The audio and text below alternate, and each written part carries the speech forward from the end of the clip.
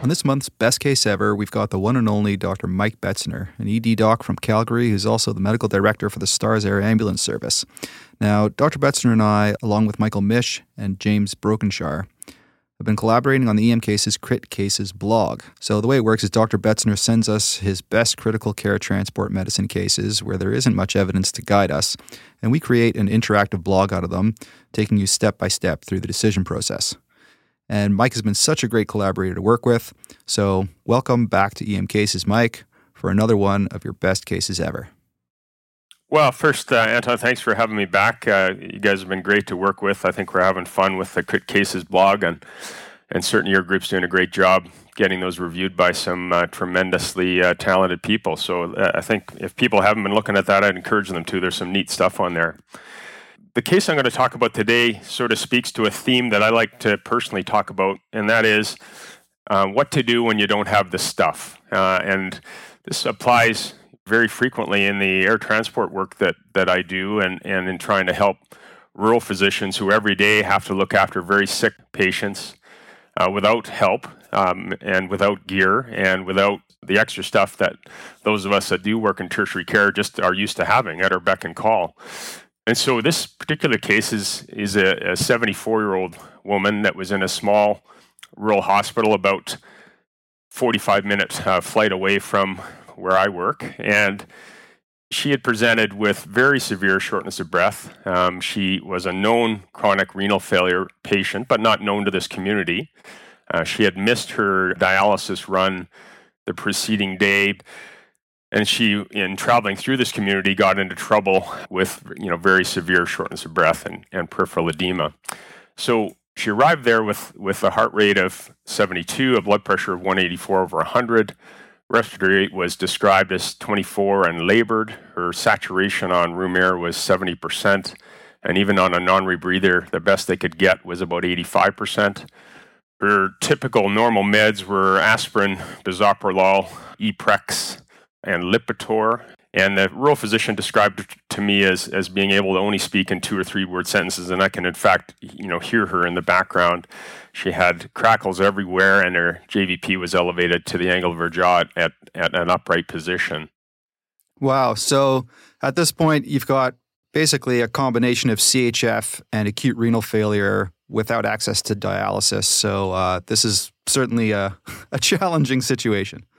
Yeah, and again, in a small hospital, one doc and a couple of nurses, this is a very big problem. And so our crew was dispatched to help. And in fact, I didn't attend to this patient personally, but we have a tremendously good telemedicine capability with our crew. And so they had arrived shortly, after the initial call, within about 30 minutes they were there. And so I was trying to temporize a few things while the crew was on the way. And so that's what I wanted to talk about first. I mean, I think the typical response to this would be to start nitroglycerin, which was started here. She was started on IV nitrates, or I'll often actually even titrate up nitro patches, sort of go 0.2, 0.4, 0.6, 0.8. I do that all the time, especially in rural communities where it's a big deal starting a nitro infusion sometimes.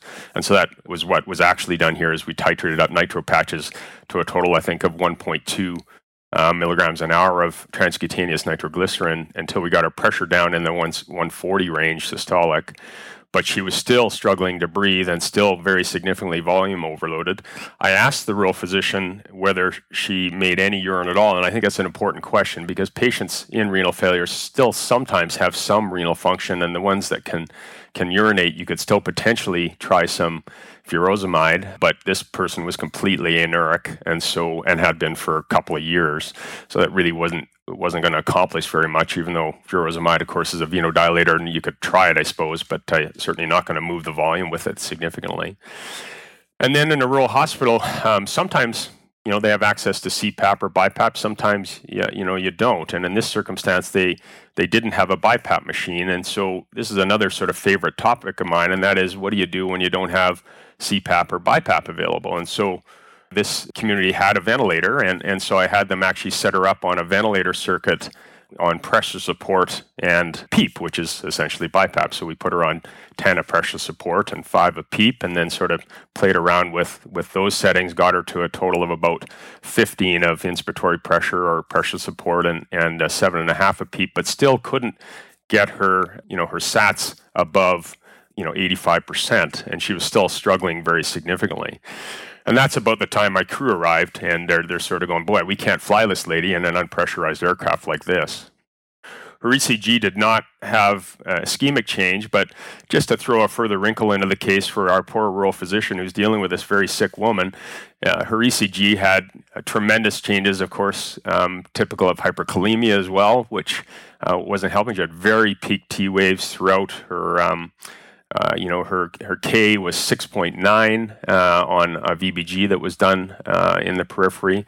And so this is another issue that we had to deal with. And of course, our standard response to that's going to be, to give calcium gluconate or calcium chloride and insulin and bicarb and do all the things that we typically do to shift. But now that's all adding more volume, right? You're going to be injecting more volume into this person, even though it's not a lot of volume. Giving someone an amp or two of bicarb is a big deal when you're already critically volume overloaded.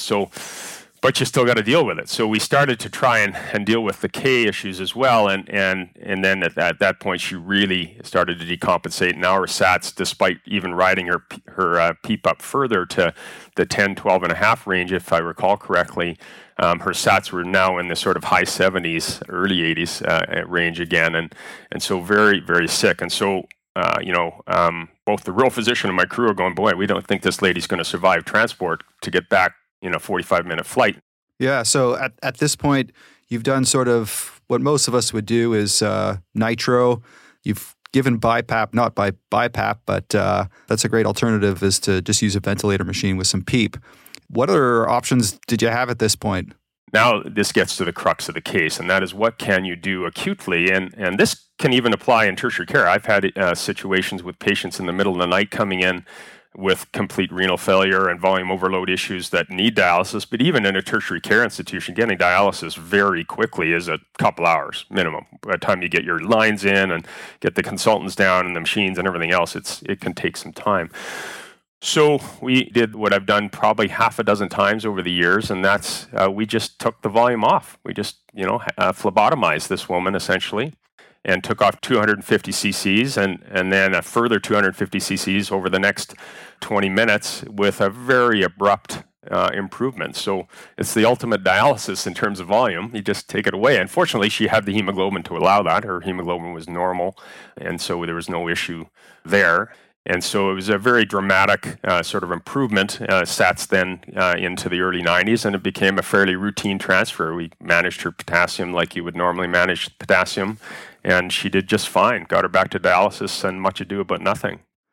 Nice. Wow. So beyond the usual things that we'd go to in this situation with acute renal failure and CHF, nitro, BiPAP, positive pressure, phlebotomy, it makes sense. You just want to get that volume off any way you possibly can.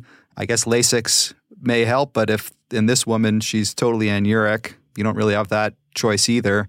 So, wow, how do you actually go about doing the phlebotomy? So, it's just as simple as having a decent IV, and you just draw the blood back through the IV. You can't do it through a 20 gauge or something. You need a decent sized bore catheter, so a 16 or, an 18 antecubital IV works just fine. And that's all that our crew did. They just very slowly, drew that, the blood off her existing IV access and, discarded it. We didn't try to save it for auto transfusion later or anything like that. There was no need for that. Her hemoglobin, I think, was 169.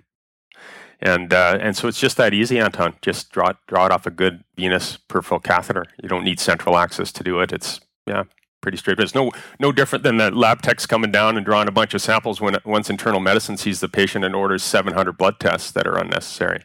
I guess the other option is, consult internal medicine. Yeah, that's right. They're going to get the patient anyways. Exactly, yeah. Failure always gets better after being seen by medicine. No offense to internal medicine, of course. They do a great job. I'm just teasing.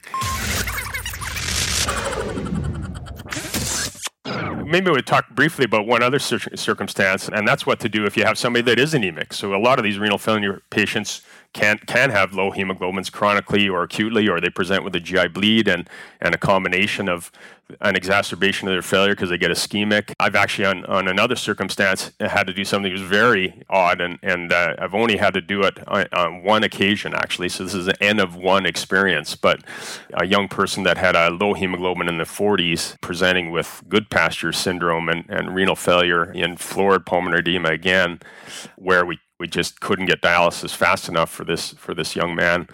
And in that circumstance, we actually used rotating tourniquets. We put tourniquets on his legs, just big, leg blood pressure cuffs like you would use in the operating room to take down blood supply while you do an operative procedure. And so we blew those cuffs above his systolic pressure and would sort of rotate leg to leg every 15 minutes or so within his level of pain and tolerance to be able to take that using small amounts of narcotic to manage the discomfort associated with that. But that was also very effective. And in that circumstance, you're essentially just taking off, a significant portion of the preload coming back to the heart. And also very, very effective, worked very well in a circumstance where it really didn't have another choice to be able to acutely manage volume that was unresponsive to, again, nitro and BiPAP in that circumstance. And again, another anuric individual. So sometimes you have to get very creative dealing with these ridiculously sick renal failure patients while you wait for the definitive dialysis to be set up.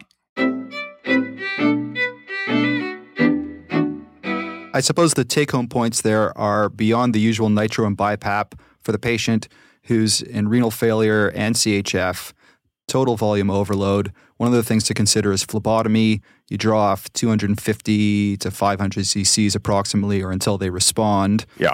And then if they have severe anemia, then consider doing rotating BP cuffs every 20 or 30 minutes, blown up to above systolic. Make sure you treat the pain while you're doing that. Those are some great tips and tricks of the trade when you're in that really difficult and not that rare situation of needing dialysis like now, and you just can't get access to it.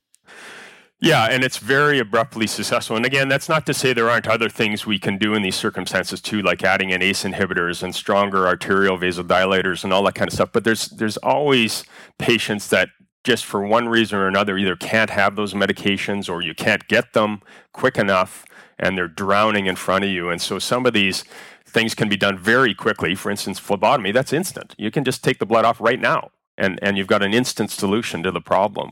Likewise, the use of tourniquets on the legs is instantaneous. And so in a small institution, if you ask somebody, for instance, to try and set up IV nitrite or to get some IV enalapril or even get sublingual captopril and have it immediately available, it's often not. It can take 20, 30, 40 minutes to get these things down from pharmacy and then even more time to mix them up. So these are just stopgap measures that you can use when the patient's in significant duress and you just don't have much time. And that's really why I wanted to talk about it.